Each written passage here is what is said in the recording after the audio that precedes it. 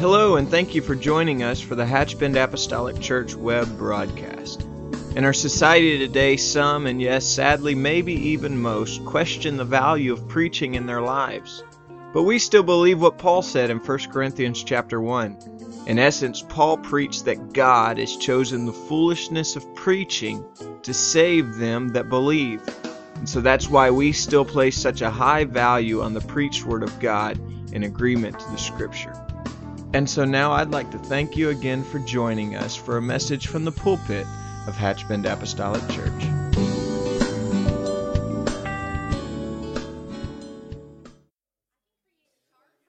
New to the table this morning, and I don't say that as a way of excuse, but I don't have anything necessarily profound that's going to blow your mind, so to speak.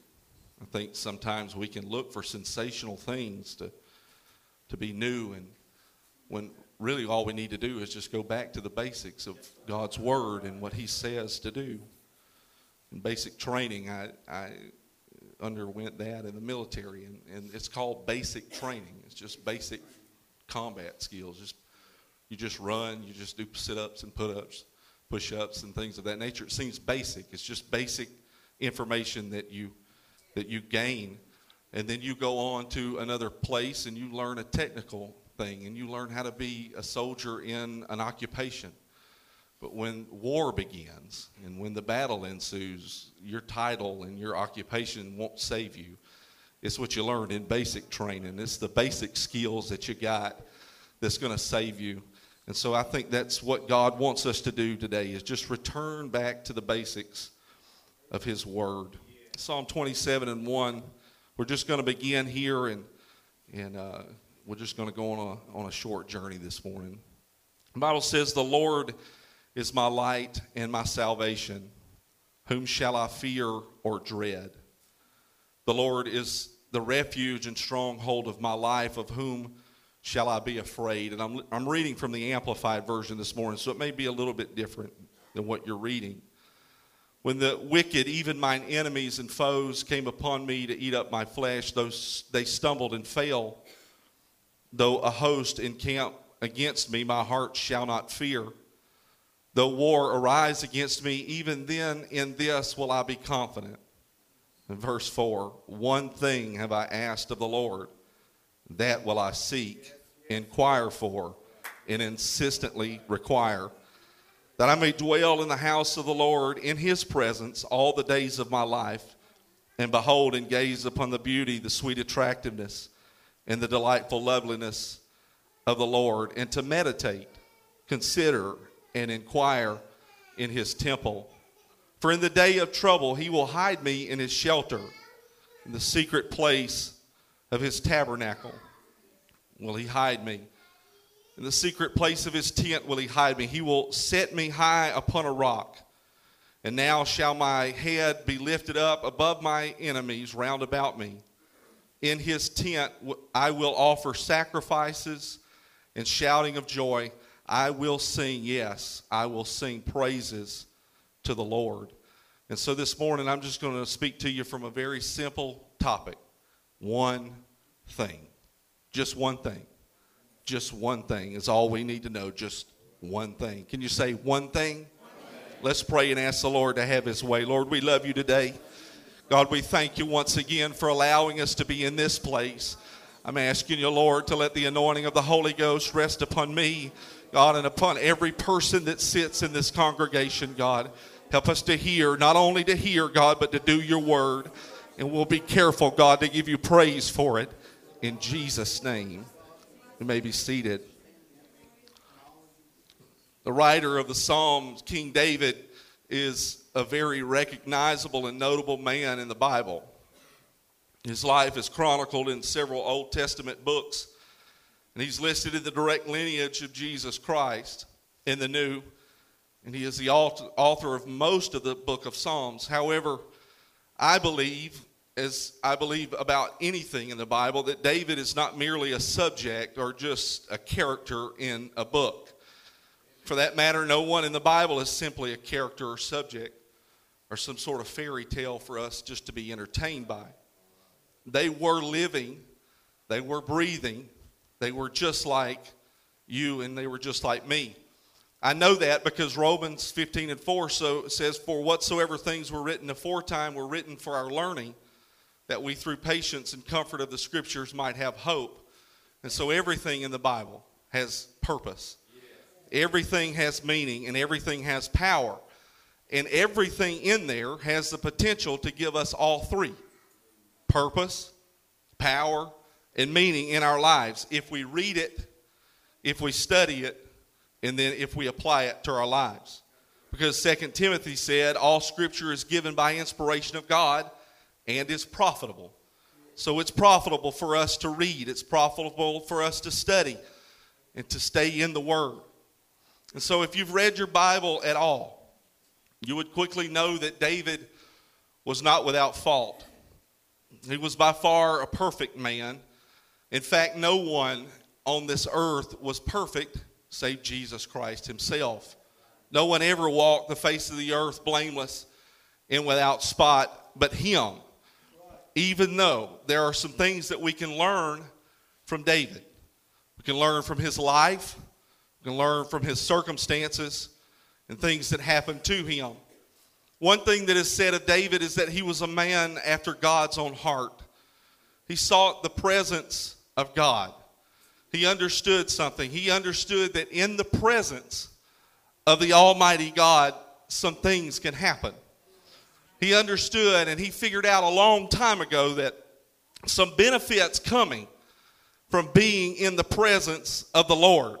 You see, it's in the presence of God that He can bless us. It's in His presence that He can heal us or protect us. It's in His presence. And so if the Word is true, and I know that it is, and David is a man after God's own heart, and his desire was to be in the presence of God, then it stands to reason in my own thinking that that would be God's heart, to be in the presence of His children. If we desire to be in His presence, He desires to be in ours. It's a two-way street. You see, God desires, intensely desires to be in relationship with His creation. He desires to give. He desires to commune. He desires to heal. And He desires to restore. He came to this earth with one purpose. That's to seek and to save. Just one thing. Innocence and the restoration of that was His goal. Love was His motivator. Your healing, your deliverance, both physical and spiritual, was His only purpose. But to experience that, to experience the deliverance and the restorative power of God, we must be proactive. We can't just sit in one spot and expect God to do His thing.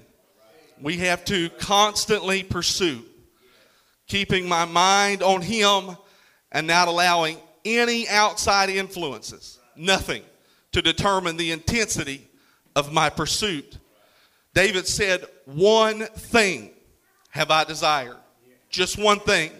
Jesus said it like this, but seek ye first the kingdom of God and His righteousness, and all these things shall be added unto you.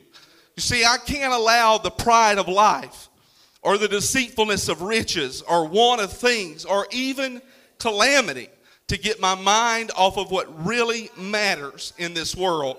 The fact remains, if I seek God, He will provide the rest. It's just that simple. No matter the high, no matter the low, He must be first and He must be foremost in my life. It's just that simple. It's not complex. You see, we complex things up.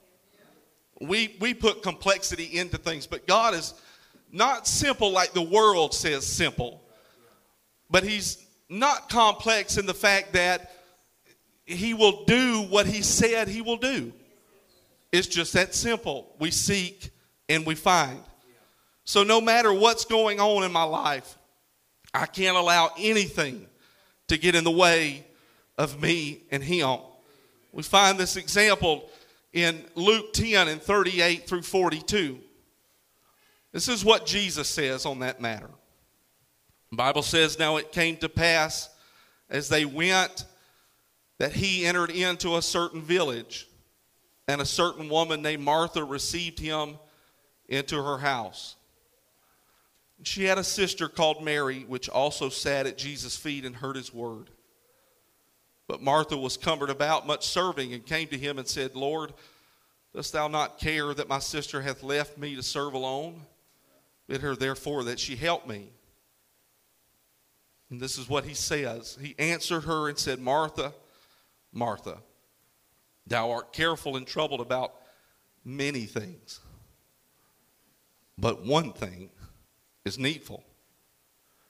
And Mary hath chosen that good part, which shall not be taken away from her. You see, in this society today, with all the things that are in the world, with everything that is coming against us, we must get the one thing mentality. We must come to a point to where only one thing matters. No matter what's going on around me, no matter the situation, no matter who or what is coming against me, I cannot allow that to get in the way of the one thing that is needful in my life, and that's getting to Jesus. Let me tell you something. You will never lose out on anything for seeking him above everything else. You will never lose out. You will never be left wanting for anything for the sake of seeking to sit at his feet and to inquire of him and his word. You'll never lose out on anything by putting him above everything. But you see, the desire has to be in you. The desire has to be in me. David said, one thing have I desired, and that will I seek after, to dwell in the presence of the Lord and to inquire in his temple. This wasn't just a cute song that David was writing here. It wasn't just a nice melody written to entertain people by. No, this was written from experience. This was birthed out of real things that happened to a real man in the real earth. You see, David had experiences. He had hardships. He had an enemy. He had a story. He had a past. Wrought with failures, yes. Wrought with calamity, absolutely. But most importantly, it was wrought in victory. And that's what we need to learn from him today. We find such account in 1 Samuel 30, 1 through 8. The Bible says, and it came to pass when David and his men were come to Ziklag on the third day that the Amalekites had invaded the south and Ziklag and smitten Ziklag and burned it with fire. And had taken the women captives that were therein. They slew not any, either great or small, but carried them away. And they went on their way. So David and his men came to the city, and behold, it was burned with fire. And their wives and their sons and their daughters were taken captive. Then David and the people that were with him lifted up their voice and wept until they had no more power to weep. David's two wives were taken, Ahinoam the Jezreelitess and Abigail the wife of Nabal the Carmelite. David was greatly distressed, for the people spake of stoning him, because the soul of the people was grieved, every man for his sons and for his daughters. But David encouraged himself in the Lord his God. David said to Abiathar the priest, Abimelech's son, I pray thee, bring me hither the ephod. And Abiathar brought hither the ephod to David. And David inquired at the Lord, saying, shall I pursue after this troop? Shall I overtake them? And he answered him, pursue, for thou shalt surely overtake them, and without fail recover all. Here we find David and the mighty men that were joined together with him. They're returning to Ziklag. They're returning from battle, and they find that the enemy has burned the city, taking their wives and their children captives. The prognosis was dismal. The outcome seemed bleak. There were men on the verge of stoning him, and it would seem that he would never see his wives or his children again. For all he knew, they were gone for good, possibly destroyed. Now, there was no doubt that David was a mighty man. He was a mighty man of war. We know this. He had a strategic mind that was practically made for warfare. His ability to rally men and get them behind him was absolutely unprecedented.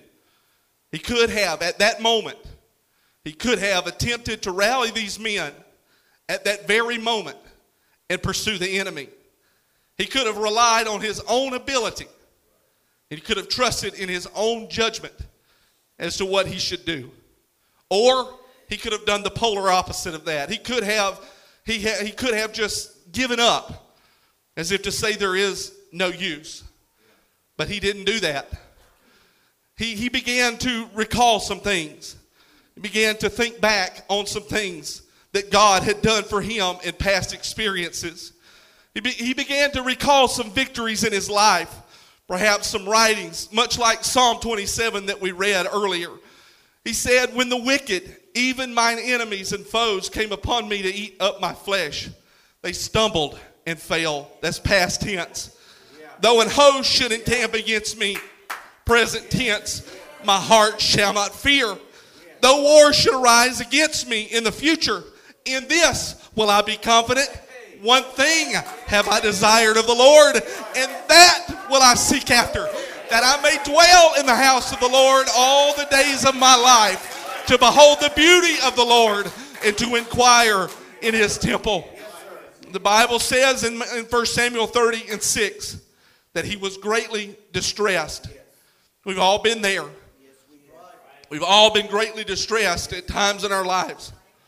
But David encouraged himself in the Lord his God. Though greatly distressed, he realized what he had to do. He said, I can't trust in my own ability. I don't have it all together. And I don't exactly know what the future may hold. It seems as if there might not even be a future at this point in time. I don't have the answers, but I know who does. I don't have it all together, but I know who does. I don't have all the answers, but I know who does. Bring me the ephod.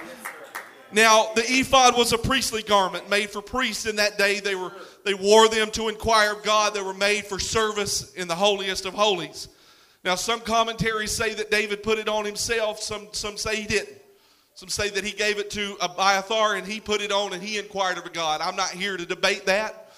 It doesn't really matter because that's immaterial at this point. It's what he did. That's what he did. It's what it signifies. Let's look at what he didn't do. Let's look at what David didn't do. He didn't ask his friends. He didn't seek some self-help book or some guru or some prosperity preacher. The Bible says that it does not say that he encouraged himself. It says he encouraged himself in the Lord his God. He didn't just sit back to see what would happen. He didn't seek someone else's opinion. He didn't just allow discouragement to take him completely outside of the distractions and the intensity of the situation to deter him from seeking the counsel of God. He told Abiathar, bring me the ephod. He put himself in a position to inquire of God. He put himself in a position to seek and to hear God's word. He went to the Lord in prayer. He went straight to the source and sought the face of God as to what he should do. David said, I've got to get alone with God. And I've got to seek his face first. And then God told him to pursue. At that point, he said, you will recover all. And so if I can say it like this, we have got to get back to a place of seeking God first. No matter the situation and no matter the circumstance. In a world that is seeking things on a day-to-day basis, all kinds of things, we must become a generation of seekers, but seekers of the face of God. We must become seekers of his presence. We must become seekers of his provision and his provision alone. And more importantly, we must become seekers of His will, because that's the only thing that matters.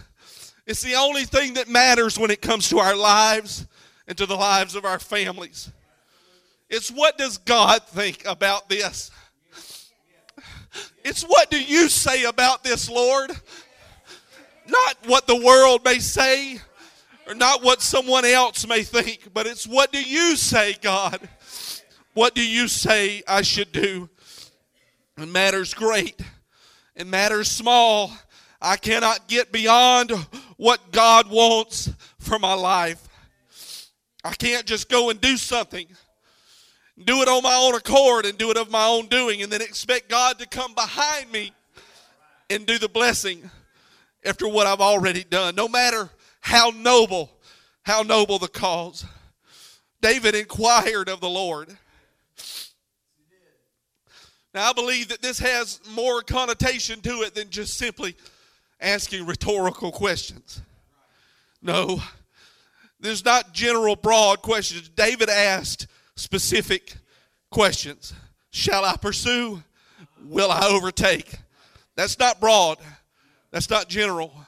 That's not asking, do you think I should be a good person? Do you think I should be good today? No, it's what do you want me to do today, God? I'll say it again. The life of my family is too precious to rely on my own way of thinking and in my own ability.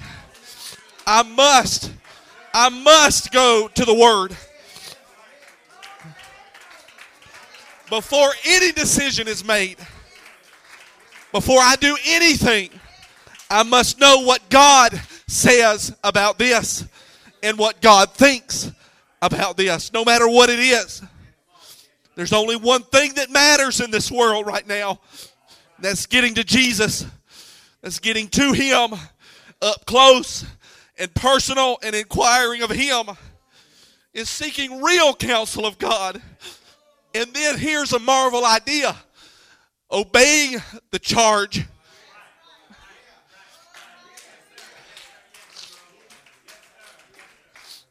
You know, there's a lot of things that we could pursue after. There's a lot of things that we could go after in this world. There's a lot of noble things that we can do in this world. But if He is not in it, and He is not before it, then it has no bearing. There's no use to pursue it. That's why He said this, when you pray after this manner, Thy kingdom come, Thy will be done. Not my kingdom come, not my will be done, but Thy kingdom come. Thy will be done on earth as it is in heaven. It seems basic to some. It seems elementary to others. This is the only way that it can work. It's the only way. Now, I have struggled with inserting this, but I feel like I need to say it.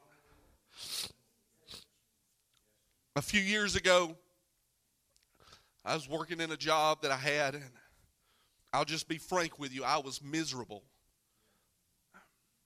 And there's nothing like getting up every day and going somewhere you don't want to go.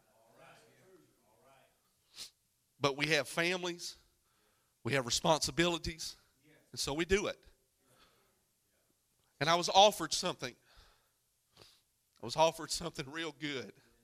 Oh man, it sounded so good. You can make this much money. You can have all this time off. I won't go into detail. But it seemed so good. It seems so right. And well-meaning people said, well, God will bless it. Just whatever you do, God will bless it. But I got to thinking about that. I don't want to just do something and then expect God to come behind me and bless what I've already done. I want to do His will. And I was miserable. And this seemed so good and so right and so pure. But I went to God and I prayed. I said, Lord, I want to do what you want me to do. I want to do what you want me to do because my family's life, this was before Kaylin was born. She was on the way. I said, my family's life is way more important than whether or not I'm miserable in what I'm doing. As long as I can provide for them, that's what I want to do. And I just never, I can't explain it to you, but I just never felt that he was saying, okay, go ahead. Go ahead and do that. I'm in that. I can't explain to you what the feeling was like, but it was something that I just there was nothing, I couldn't break through it. I never felt like he was releasing me to go ahead and do that. And so I didn't. I stepped back away from it. And I said, I'm just going to stay where I'm supposed to be right now. I'm not going to try to open doors that you haven't opened. I'm just going to stay right here where I am. And I tell you, if God is my witness, it wasn't even a week later and doors just began to open. And I felt that release. I felt that he said, this is where I want you to go. I don't want you to go here. I want you to go here. And I just walked through the door, and I'm telling you, God was in that. God was in that. And everything has been, I'm not a millionaire. I'm not saying that. I'm not saying that I'm prosperous by monetary. It's not about that. But God opened the door, and God has blessed it. And I have moved into that realm that God wanted me to go in. Let's clap our hands to the Lord. I love you, Jesus.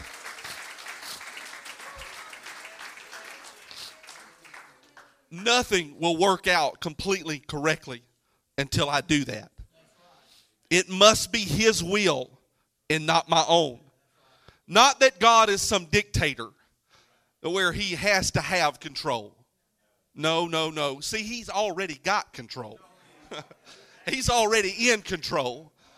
We don't give him, he just already has it. But until we align ourselves with his will, that's when everything begins to fall in place. Because he has our best interest at heart.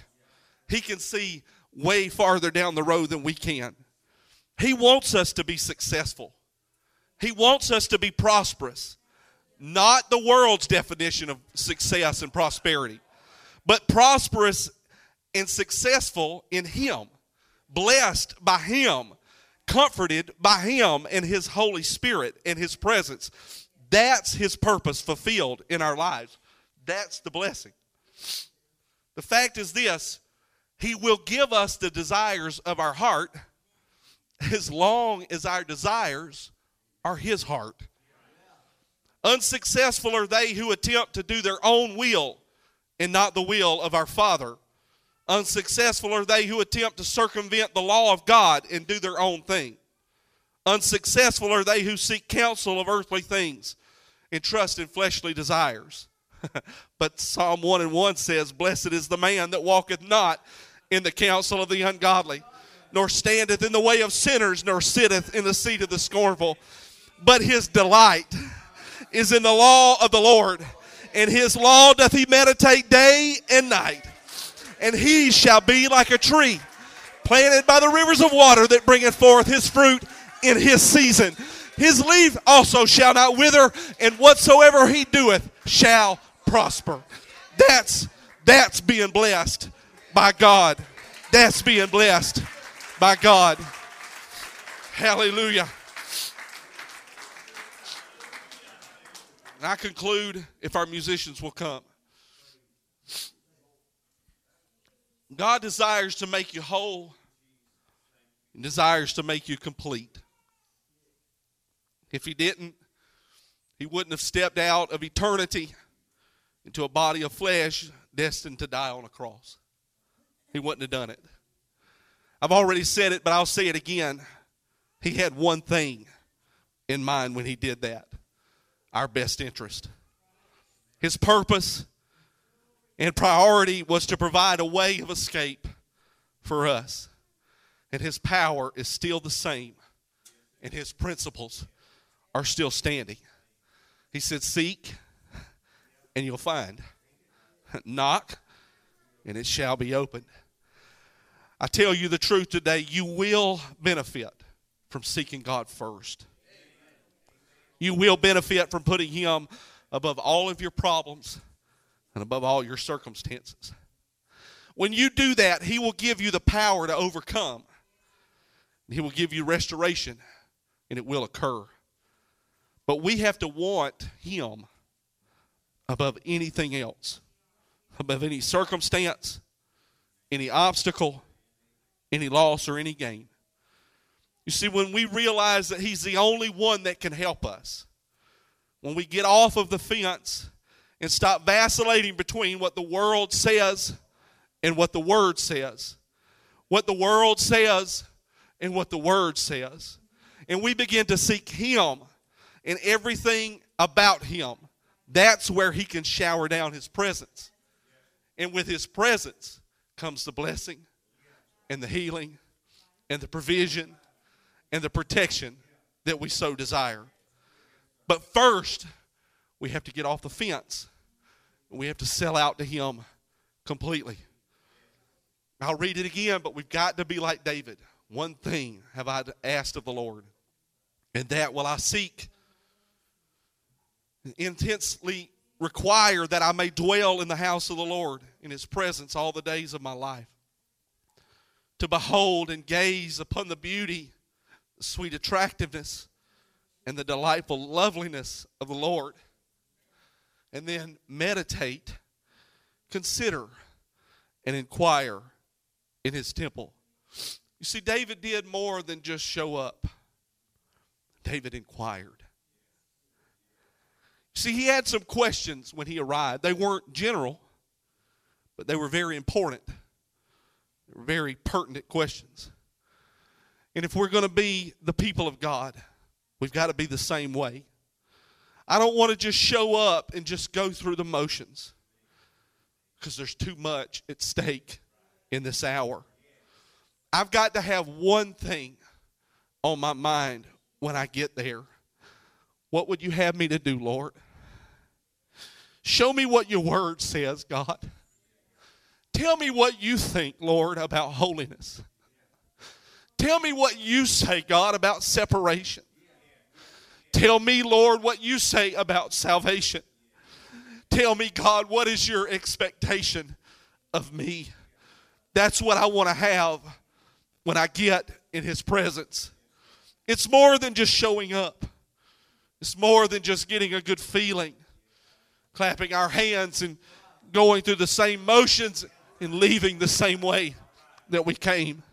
It's about getting in the presence of the Lord and allowing Him to mold us and change us and direct us, changing our minds and our way of thinking to match His mindset. It's when we do that is when God can really do a work in our lives. It's when we do that, that's when God can really move in our midst. Can we stand together today? Can we just right now in the next few moments before the first note is played, can we just lift our hands? If you have a need today, if you have something, God, that you need, would you just go ahead and lift your voice right now? Don't worry about who's around you, in front of you, or behind you. But would you just cry out to God right now and give Him everything of you? Would you do that? Lift your voice in the name of Jesus. In the name of Jesus, Lord, we love you today.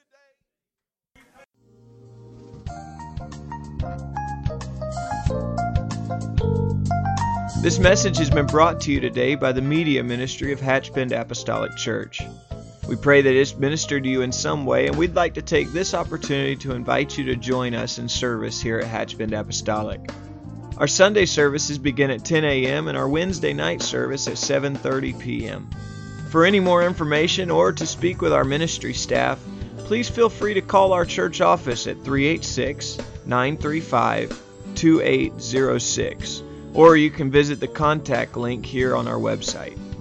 Again, thank you for listening, and we pray God's richest blessings on you and your family.